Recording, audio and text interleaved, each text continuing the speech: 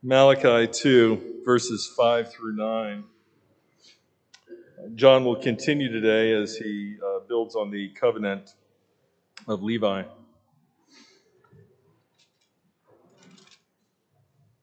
My covenant with him was one of life and peace. I gave them to him. It was a covenant of fear, and he feared me. He stood in awe of my name. True instruction was in his mouth, and no wrong was found on his lips. He walked with me in peace and uprightness, and he turned many from iniquity. For the lips of a priest should guard knowledge, and people should seek instruction from his mouth. For he is the messenger of the Lord of hosts. But you have turned aside from the way. You have caused many to stumble by your instruction. You have corrupted the covenant of Levi, says the Lord of hosts. And so I make you despised and abased before all the people, inasmuch as you do not keep my ways, but show partiality in your instruction. This is the word of the Lord. Thanks be to God.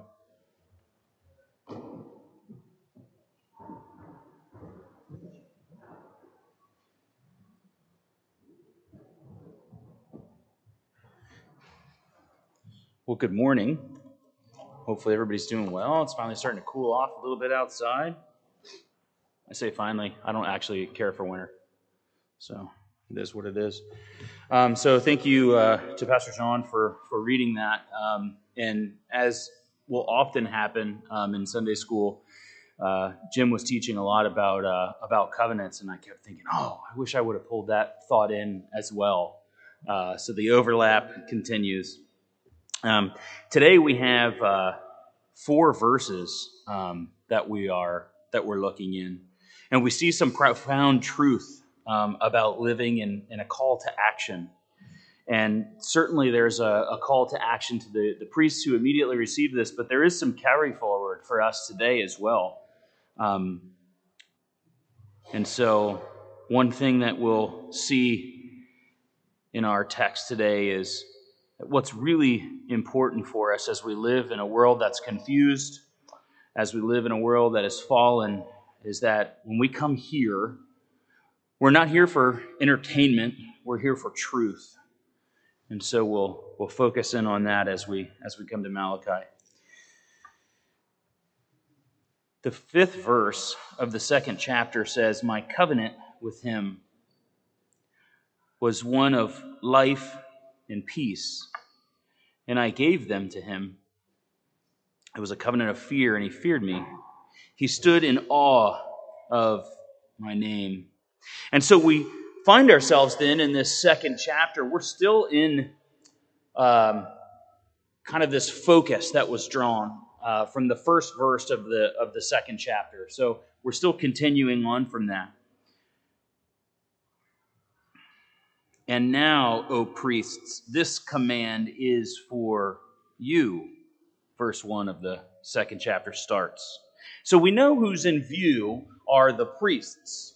God, through his prophet Malachi, is speaking, and this command is for the priests. He's called attention to the priests through his messenger Malachi, and he says to them in the 2nd verse, "If you will not listen, if you will not take it to heart, to give honor to my name, says the Lord of hosts, then I will send a curse upon you, and I will curse your blessings." And so last week we noted that there's a call to return in this 2nd verse. If you will not listen. And what that means, if you're a parent, or if you're not a parent, if you've been a child, if you will not listen, means you have an opportunity to listen. It just tells you what's going to happen if you don't. This means you can listen. And so much then of what followed that 2nd verse was compelling you, wooing you, telling you why you should listen. Not only are you able to listen, but you really should. And here's why. And it was pretty intense. And we skipped over a lot of it last week. We'll talk about it a little bit today. So the prophet Malachi has introduced a certain focus on the priesthood, and then gives the priesthood a call to return. And that call to return, we said last week, if you recall, was twofold. Fairly easy formula. One, listen. And for some of us, that's difficult. We're too busy knowing the answer. We're too busy knowing what's right already. We're not really listening. We're just thinking about what our argument against that may be. Number one was listen. Number two was take to heart. Maybe you know somebody who's a yeah-butter. That's what happens when you don't take something to heart. You say, yeah, but God doesn't understand my circumstances. Oh, well, poor simple God must not understand you. The twofold formula for the priests to return was to listen and to take heart. Now, both of these are focused on their knowing and holding the Word as the center of defining everything about their lives. Their center of defining their decisions was to be the Word, which we too have, and even in a sense more fully, the Word. And so we continue from that as the platform that's being delivered to the priests in verse 5 and 6. So we read in those verses, my covenant with him was one of life and peace, and I gave them to him. It was a covenant of fear, and he feared me. He stood in awe of my name. True instruction was found in his mouth, and no wrong was found on his lips. He walked with me in peace and uprightness, and he turned many from iniquity. So here we are in the middle of this passage that we said, Malachi chapter 2 and verse 1 says is directed to the priests. There's been this twofold formula for return, where God has said, you should return. Here's all the reasons why. And now he describes this covenant with him. Him being Levi, the Levitical line, the line that all the priests would come through. And he gives a picture of what a good servant, what a well-serving priest would have been doing. No wrong was found in his lips, and he walked with God in peace and uprightness.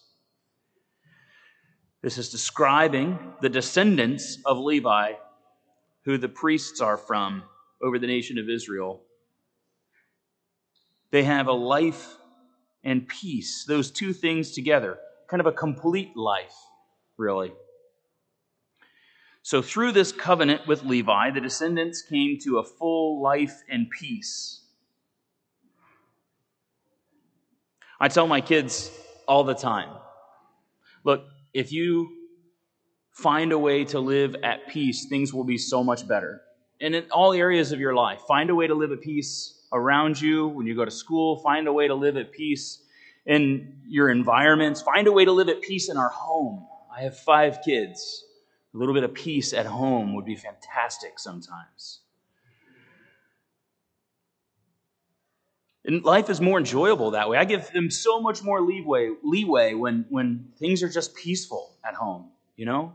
To some degree, I kind of don't care what you're doing. I trust that you're functioning well.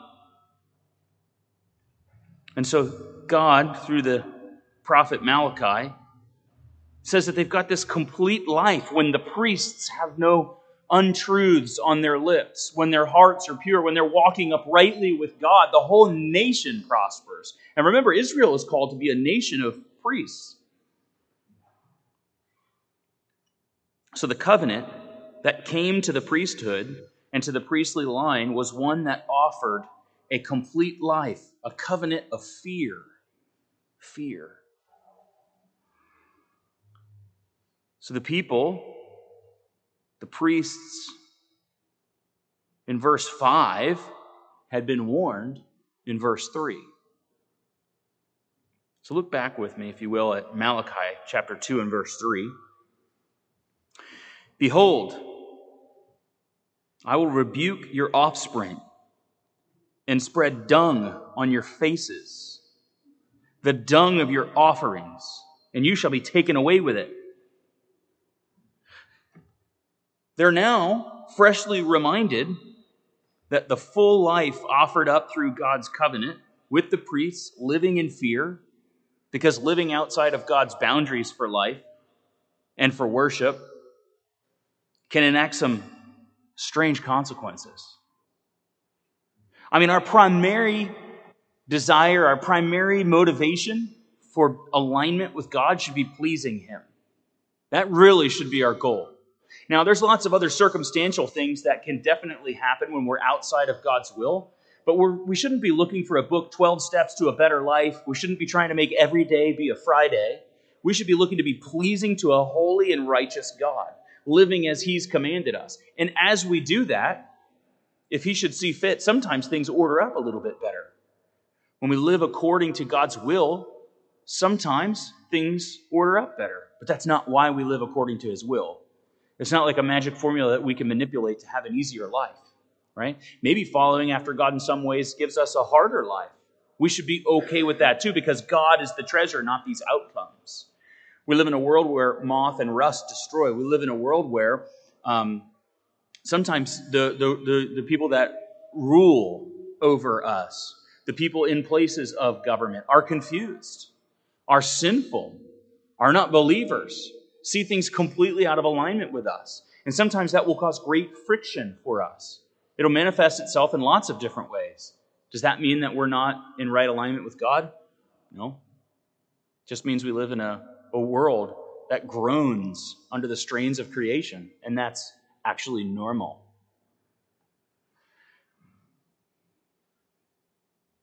I want to leave you with I know that's usually how a closing sounds. Relax. Don't get excited. You know, you see Cracker Barrel in the future, and they go eat with the Christians. No poor tipping in busy restaurants for you. I will leave you with a bit of homework, which is to read a story in the book of Numbers chapter 25, verses 6 through 18. And we see this story of the priestly duty that is to be performed in accordance with God's revealed will. Is the story we'll see. There's the story of Phinehas.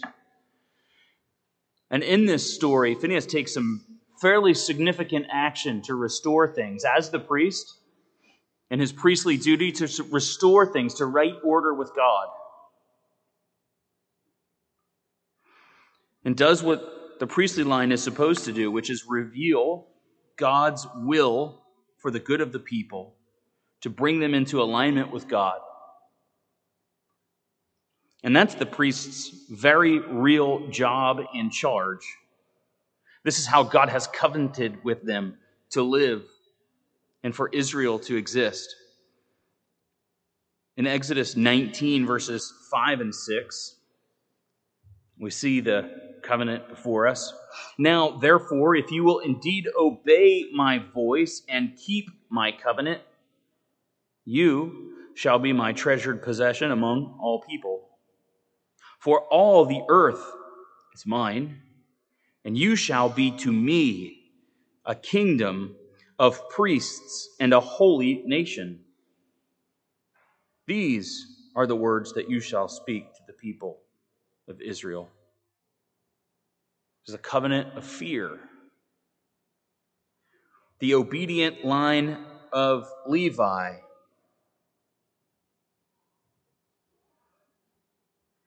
And by fear, I mean like actual fear.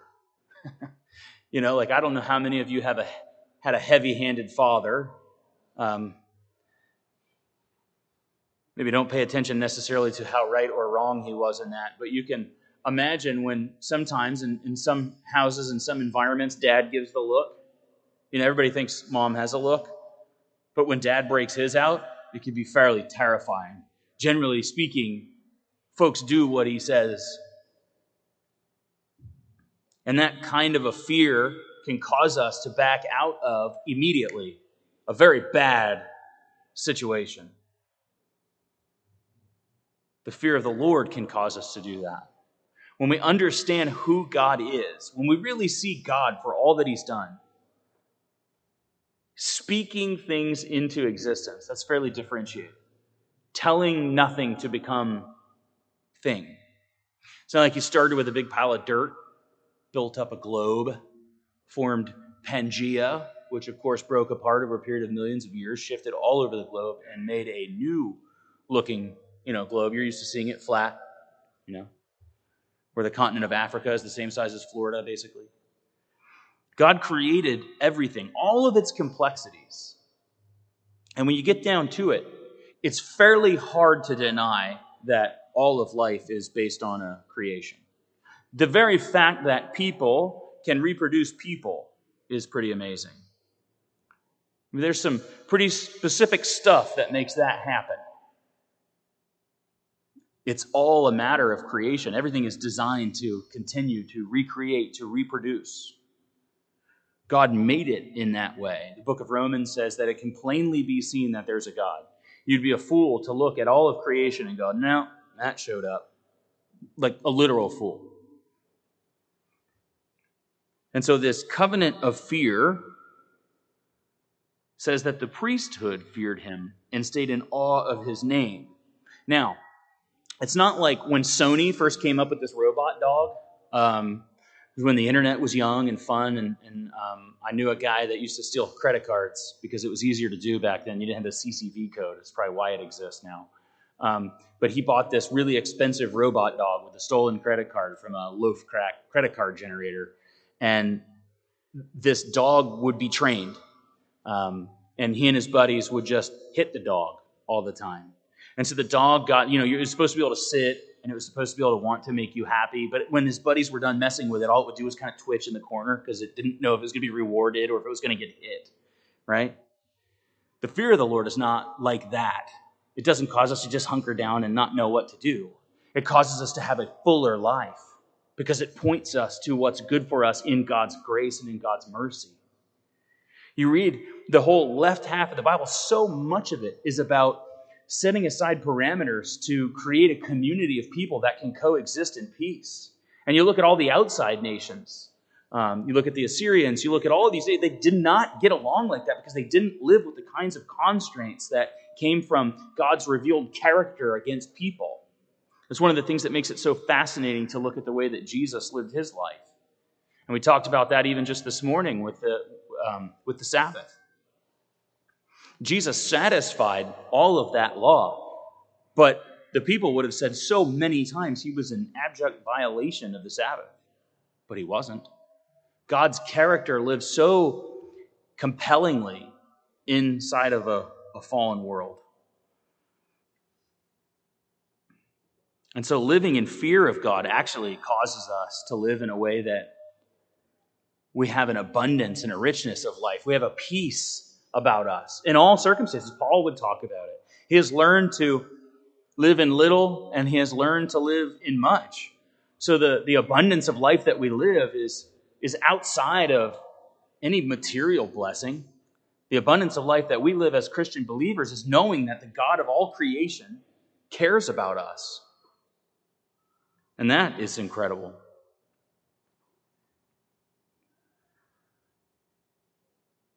So the covenant that came down through the priestly line brought with it a complete life through a covenant of fear. And so it's good for us to live that way to God's glory, a covenant of fear.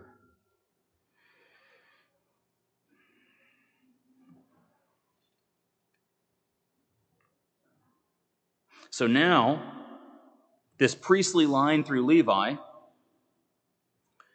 these priests that Malachi is looking to, are being called to account. They're being called on the carpet, really. I remember being in this very scenario a few times, not this exact scenario, but being called to the carpet. I had a hard time with rule following in the Army. The Army likes rule following. And so, when you get in trouble that's significant enough that you get something called an Article 15, of which I'm a multi-time graduate, there's a very specific way that you're supposed to conduct yourself in this situation. You're walked to the commander's door. You're supposed to knock on it 3 times. You're permitted in, and then you come in and there's a council of people that are sitting in front of you and they talk to you about you being a terrible person. And so there's a sense in which this is the kind of thing that's going on with the priests. Because the priests aren't priests because their daddy was. I mean, there's a sense in which that's true. But they still have a duty to fulfill. And that's why they're being called on the carpet. They haven't been doing it. And so verse 3 says, he starts talking about turning their blessings to curses, says they're going to spread dung on their face. Okay, if you're not used to the word dung, that's poop. What God is describing is a total shame that's being brought on them because they're outside of His will. And it's very significant because these are the people that the kingdom of priests are supposed to fall in line. This is how they know God. And so they're not just failing at some duty, they're failing at the very duty that aligns people to God's character and God's will and makes them be His children and gives them parameters to live within so that a watching world looks and says, oh my gosh, a kingdom of priesthood is so much different, so much richer than everything else we know. I want to go find out about that. I want to sit in the court of the Gentiles. I want to hear from this law of God. I want to be brought into that. And so you see, it's so significant that the priests were not fulfilling their duties because now people weren't hearing about the very God of the universe. It's significant. And so the two-part formula to call them back into their duty is to fix all of this problem. And we said last week that a priest who just wakes up and wears a uniform and doesn't do what they're supposed to do is not a priest, that's a cosplayer.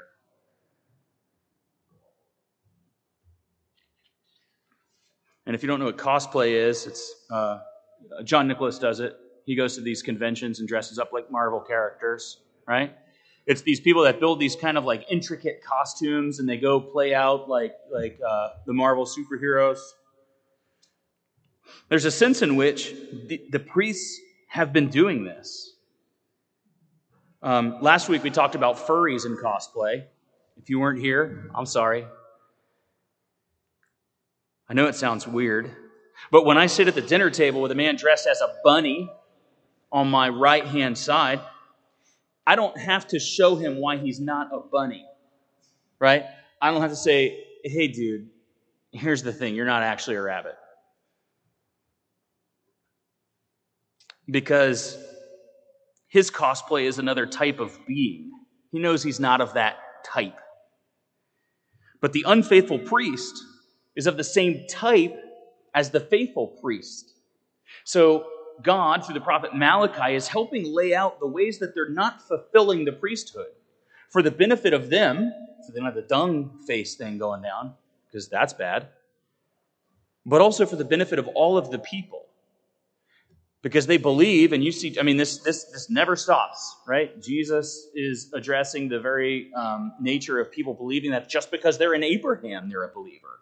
Maybe you think just because you were raised in the church, you're a believer. Maybe you think because your grandmother was a good believer, you are like a great-grandchild of God. There is no such thing. And so by steps and by ways of division, God is helping these priests, and I would say very patiently, extending grace to them to return.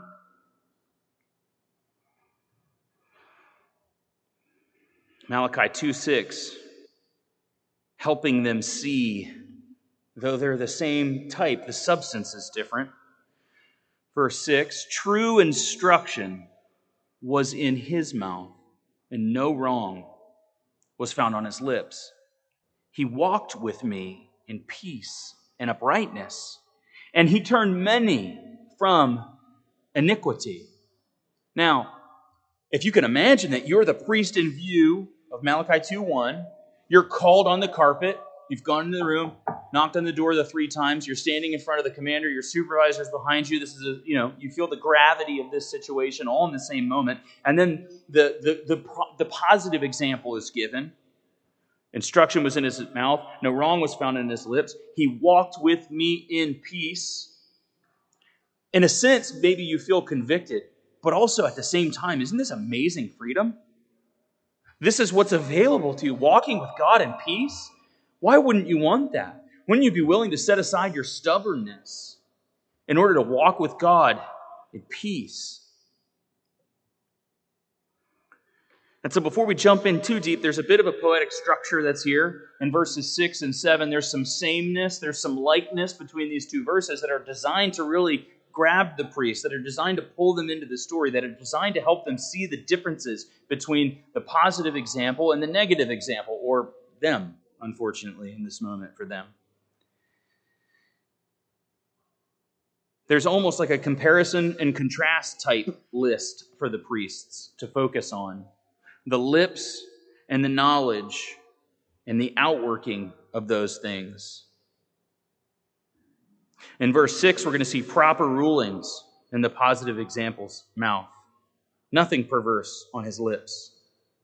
In verse 7, we'll see that the lips of the priest guard knowledge, and men seek a verdict from his mouth. These are pulled together. Verse 6 is pointing at true instruction, or true Torah, or true law. This is how the law should be applied to life.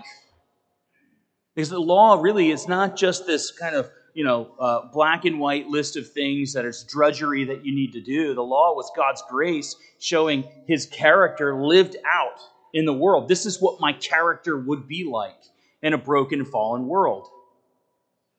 And so that's part of the reason that we have such a hard time with something like the law, is it's hard to uphold holiness.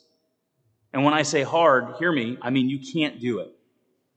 Not one of us, not me, not you, not John Nicholas, none of us could uphold the character of God. And that should be so easy to understand. But functionally, it's difficult because we're full of pride. We're little, just pride machines. You're so proud of yourself, I promise. All we would have to do to find your pride is to put a video camera in your car and just wait for someone to cut you off. You know how furious you get at people in the car? Don't you think that's strange? I've seen some of you guys get furious when somebody cuts you off. And it comes from a place of, you know who I am? Forget about it. You would think you have never once made a mistake in your whole life. You have never accidentally pulled out in front of someone's car, right? You never drive looking at your text down here and wander into the other lane.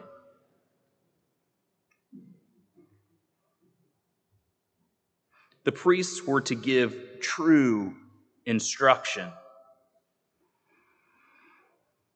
And what's the result? A complete life, peace, walking with God. They weren't supposed to wear a costume and hold a role. They were to help people work out God's revealed character and will. I'm going to read quickly from Haggai 2, 10 through 17. It'll come up on the screens to my side. So you can make a note to look at this later. You can turn there now. Haggai 2:10. On the 24th day of the 9th month, in the 2nd year of Darius, the word of the Lord came by Haggai the prophet.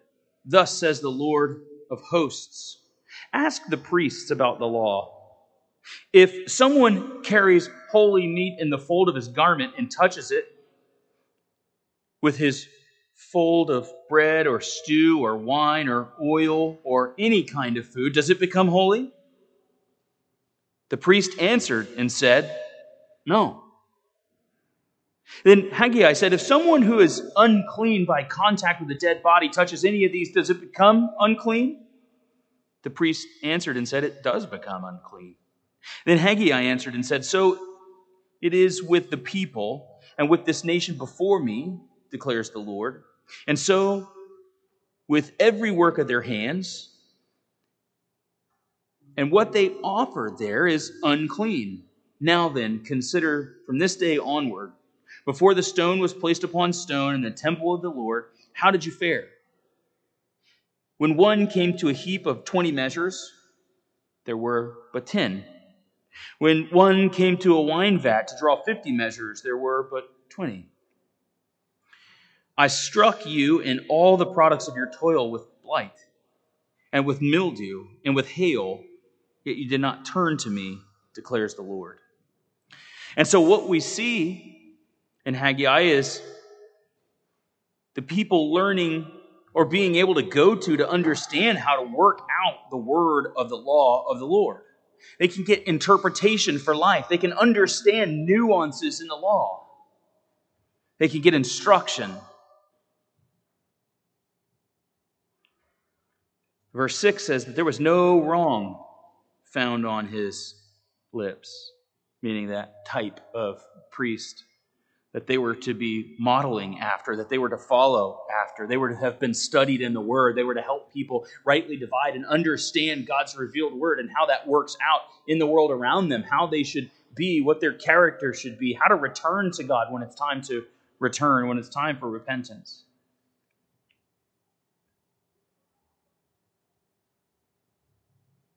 Verse 6 would say, there's no wrong found on his lips, and he walked with me in peace and uprightness. Maybe we're thinking of a pre-fallen Adam walking in the garden with God in the cool of the day.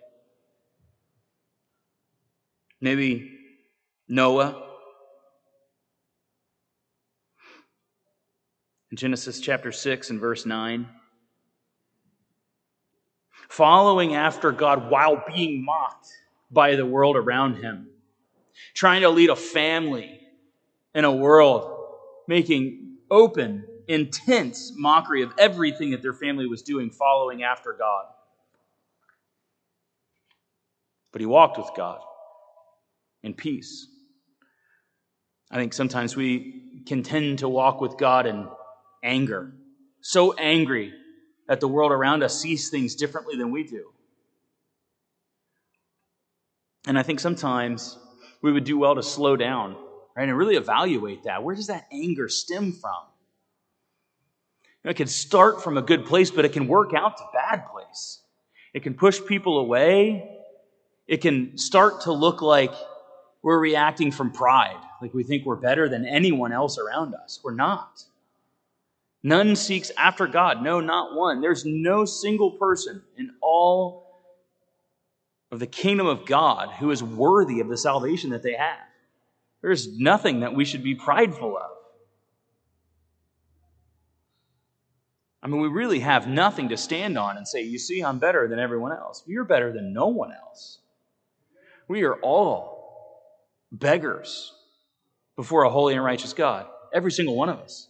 So funny, any face you see come out of the baptismal water, anybody that you see who says, I am a saved believer in Christ, means that their sin pushed them so far from God that it took the very Son of God to bleed and die on their behalf so that they can be made right with God.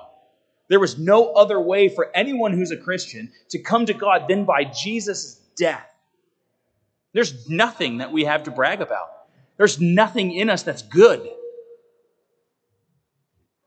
John 3:19 even shows, John 3:16 to John 3:19 shows that we love the world and the darkness with such a great passion that we'll do anything for darkness, and we constantly avoid light unless God does something in us. And that's every single person. And so it's important that the lips of the priest guard knowledge. And so the priests here in view in chapter 2 and verse 1, who were faithful to the covenant, are now given a contrast to the cosplay priests of Malachi's warning, who need to turn back and absorb God's revealed will in His Word so that they're teaching true instruction. Because their very lips are different than those of the covenant line. They are like in form, and they're like in lineage, but they're different in substance. And so maybe they do well to hear this next part and be cut in verse 6. And he turned many from iniquity. It probably burns a little bit because they're probably thinking back to their own ministry in the community, probably not seeing lots of fruit of people turning away from iniquity as a result of their ministry.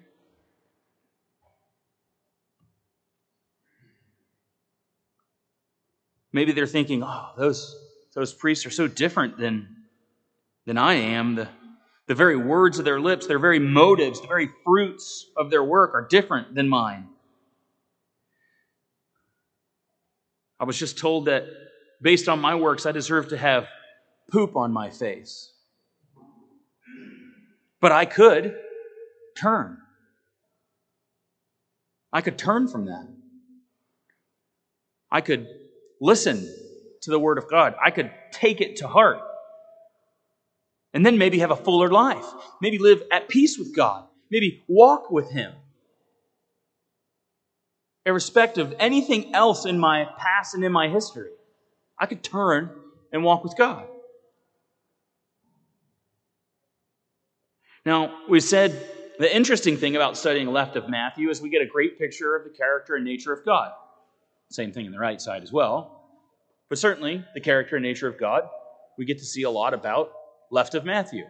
However, because we have Matthew and right, we have even more information that shines light back on the Old Testament. So 2 Peter chapter 3 and verse 9 says, the Lord is not slow to fulfill His promise, as some count slowness, but He's patient towards us, not wishing that any should perish, but that all should reach repentance. There's this element in God where He's always wooing. He's always putting a truth in front of people that turns them back. And even though the Scripture says that none seeks after God, no, not one, then when we find ourselves seeking after God, it's not of us. It's something in us. It's God working in us. It's God drawing us. And God always wins, right? He always wins. If He is drawing you, if He is wooing you, then He will get you. Malachi 2, 7 and 9. For the lips of a priest should guard knowledge, and people should seek instruction from his mouth. For he is the messenger of the Lord of hosts. This section is the satisfaction of the structure in verse 6. The differentiation between the lips of the faithful priests in the covenant and those that are now called to give account in chapter 2. And so, how do we get here? Right? How did they get here, maybe, we would ask. Verse 8. But you have turned aside from the way. You have caused many to stumble by your instruction. You have corrupted the covenant of Levi, says the Lord of hosts. And so I make you despised and abased before all people, inasmuch as you do not keep my ways, but show partiality in your instruction. And so this is keenly important for us as well today, to see this undoing, to see that the priestly line had started to show partiality, which means there's probably some kind of a benefit for them in the way that they delivered the law, the way that they delivered the message, the way that they delivered the ordinances. Maybe they started doing it in a way that they thought would create a greater environment for them. Maybe it was more comfortable for them the way that they were serving. For us today, we know that there's no order among people. What would be recognized as church leadership are not over and above anyone else. I think I might have told the story before. A church not here in another state that I was a part of, we had a famous musician come in, and he asked if he could have special access to the sanctuary so that he could avoid having to walk among the people, and then that he could have a reserved area with some security, and that he could have a special time where he could leave church through the side door to avoid people. You can imagine the answer. He did not join us.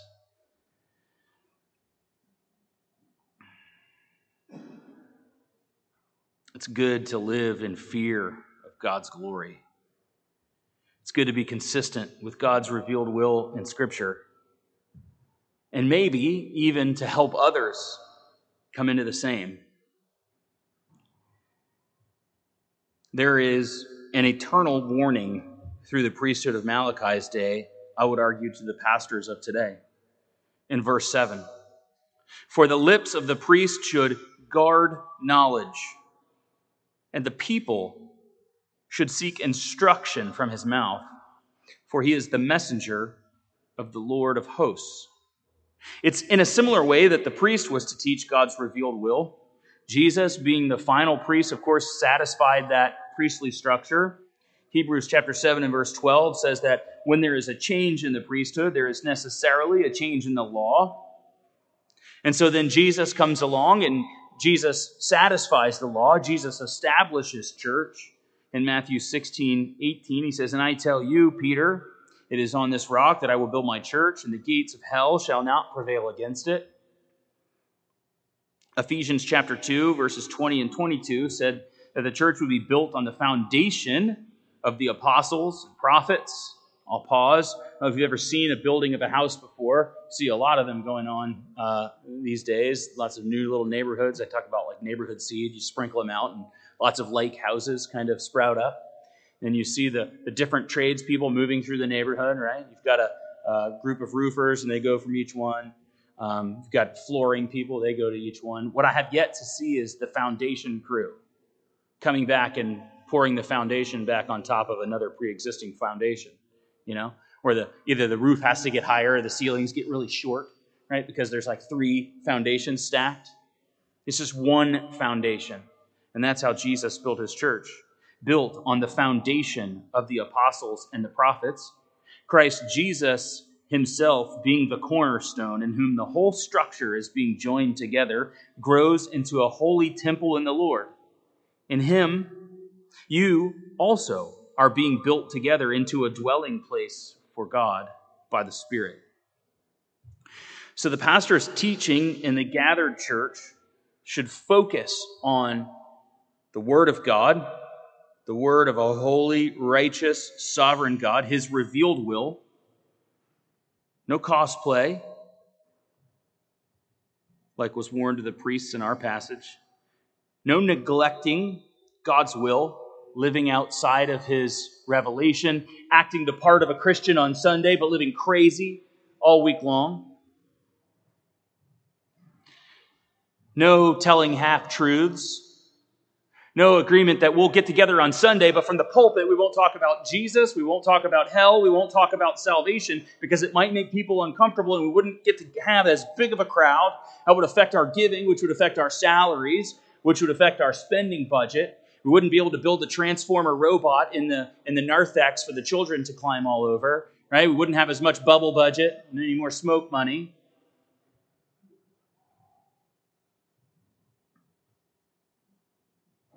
No cosplay. No neglecting God's will. People should seek truth in their church and find instruction. Through that faithfulness, perhaps some, through the word, would be turned to repentance. That should be the aim, nothing more. I think of Isaiah 55, verse 11. And so then as Christians that live today, having seen the glory of Christ come, satisfied everything about the law,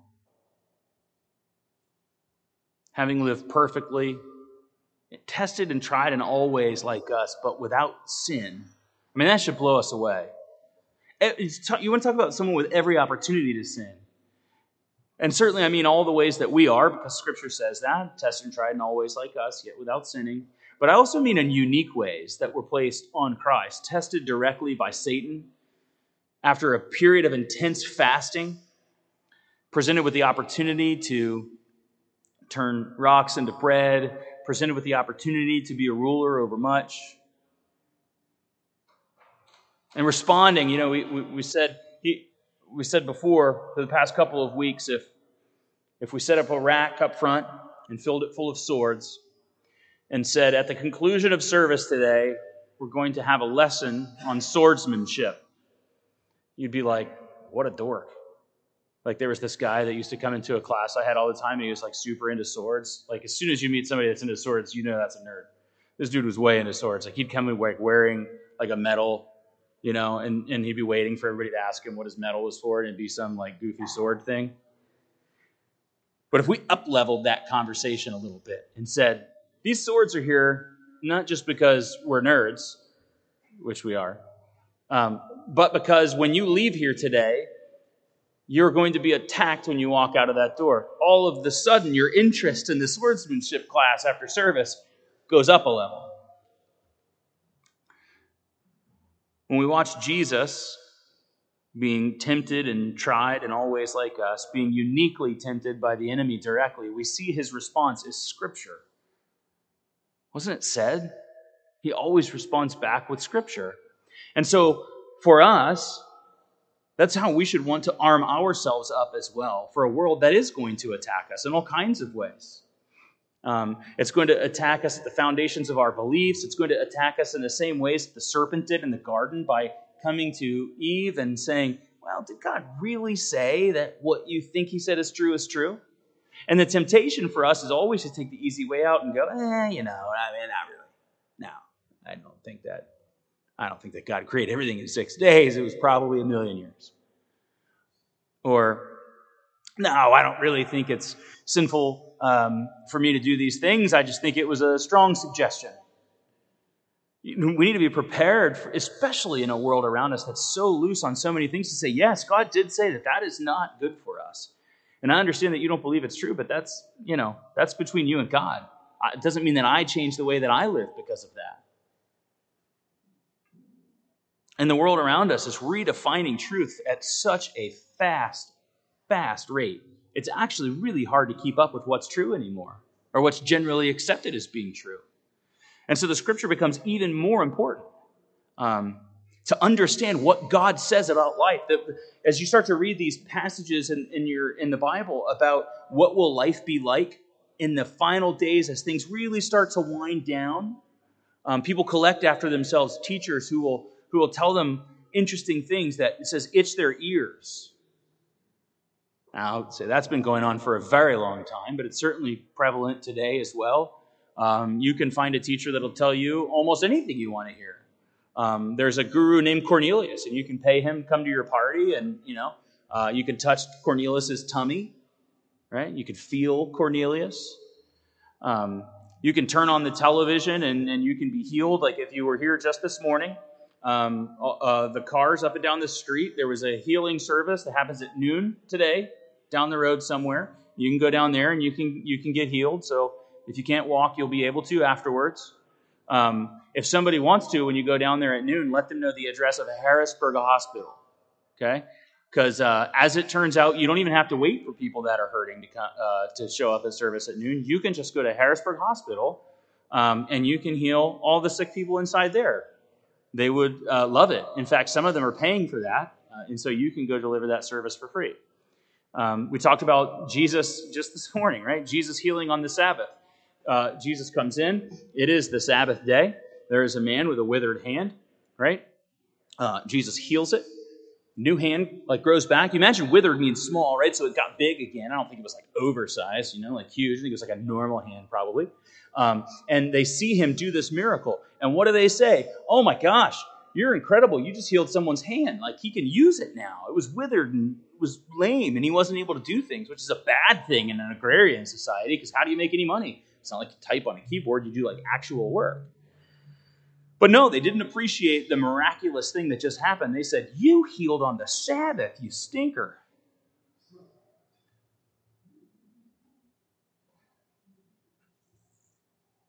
What is it that we will go after anything but truth? What is it about truth that, for whatever reason, we're kind of resistant towards as a people? And I don't mean that just about them, about those other people. It's all of us. We all resist God's truth. And so if you find yourself sitting here today and you're a believer and you sit before the Scripture, you say, God, just teach me. Thank Him for that, because that's His work on your life. And when you find yourself communicating with someone that doesn't feel like that, pray for them, because He's sovereign and you want Him to work on their life.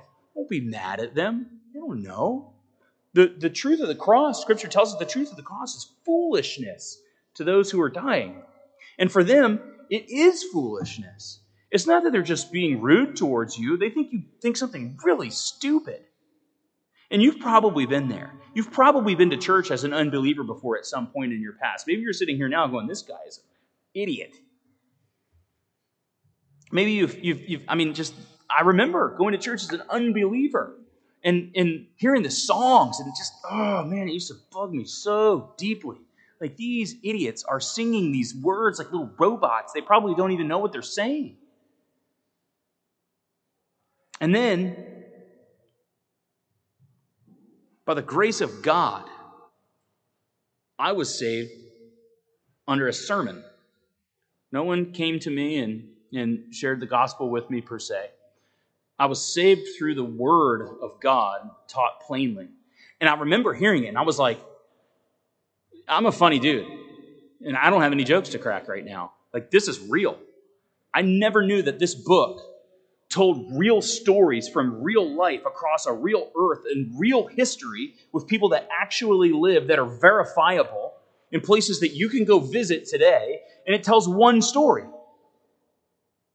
This is problematic for me because the story that this lays out makes a lot of sense about me because it describes me not as awesome, it describes me as a mess, and that makes sense. And a book written by people to try to trick them into following some god so that they would give their money wouldn't make them look this crappy. And so this describes me. And then my next problem was that this book requires a remedy. It's a very clear remedy. It requires that I, before a holy, righteous God, repent, turning from trusting myself, turning from getting my understanding about the world from my own smarts, which you look back over your life and some of the decisions you've made, that's the outworking of your smarts. You're going to rely on that. Some of you guys have done some stupid stuff. Myself, believe me, I've got you beat. We could do a one-up contest. I will win. But God, in His great mercy, sent His Son Jesus, the sacrificial lamb, who lived perfectly in all ways, and was then made the captain of our salvation. He was made perfect for our salvation. And so what we need to see with clear eyes is that we are fallen short of God. And that works itself out in all kinds of ways. Depending how stubborn and hard-hearted you are, God has to let you see it in various degrees. Some of you were saved at 4 years old in the church. Praise God for that. Some of you were saved at 70 years old. Praise God for that. Praise God that He reaches any of us and saves us. And so the requirement then for someone who has fallen short of God's glory is that we repent, we turn, we see how good Jesus is, we turn from trusting ourselves, we trust Jesus, and then we're His. And then we're His. We're secure in His grasp. Jesus describes Himself as being able to keep all that the Father has given Him. So we trust Him. We trust Him, and then we participate together in our local church. We participate with people in discipleship. We become sanctified and become more and more into the image of Jesus over time, by degrees. And you know how you get somewhere by degrees? You ever watch someone sprint downhill? It's great. I think that's what sanctification is like, you know? You get excited and you start going, your legs get going too fast. You can't keep up, and maybe you biff it and you slide across the grass, and you kind of look up like all crazy, and you're like, okay, let's get back at it. Let's trust the Lord. I got a little ahead of myself there, but that's okay. It's okay. Back to Jesus we go. So if you're here this morning and maybe you've been a believer for a long time, I don't define what that means for you. Maybe you're 12 and 3 years is a long time, right? It's a quarter of your life. Maybe you've been a believer for 50 years. I want you to be re-encouraged that it's by the work of Jesus that you're saved, not by your own. So if you've been that believer who, for a quarter of your life, for 3 years, or for 70 years, and you're struggling right now, just know that returning to Christ is always there for you. It doesn't mean you're being re-saved. It means you're refocusing on your Lord and Savior. Maybe you're a brand new Christian, you're super zealous, and you're really excited, but you don't even know that right now. You just think this is normal. Go with that. Talk to people. Your mouth is going to move faster than your brain, but that's okay. We're going to help you out. Maybe you're sitting here and you're like, I said earlier, you hear people singing these songs and just, man, it just drives you nuts. But maybe for whatever reason, the Lord just reached you this morning. I pray that there's no magic words that I can give you to pray. But you, in a moment of prayer before God, saying, God, I'm fallen and I need you. Will you save me? Repenting, turning from trusting yourself, turning to trusting, now I trust you, Jesus, for everything. That's how you become saved. And then let someone know after service that you just did that the Lord did that in you, that you responded in that way, and we'd love to walk with you. Join me, let's pray. God, I do thank you that you have given us such a wonderful example of people across your whole word. God, that doesn't give us an example of wonderful, perfectly upright people that we should model after, but people that realized who they were in light of your holiness and turned to you, who became believers in the same way that we do, by your grace through our faith. So God, if you give us an ounce of faith, I pray that we would act on that we would turn from trusting ourselves and turn to you. God, I pray for us as a church, for those that are tasked with teaching the word here, God, that we would take that responsibility with a very significant gravity. And we wouldn't squander that we wouldn't be light on our studies, that we wouldn't be okay with presenting the truth as we guess at it, but God, that it would be a matter of work and prayer, and that you, God, will honor that. And the outworkings of that would be at living at peace with you, uprightness of our walk, and God, people looking in and coming here and being refreshed by your grace and mercy. It's in Jesus' name we pray. Amen.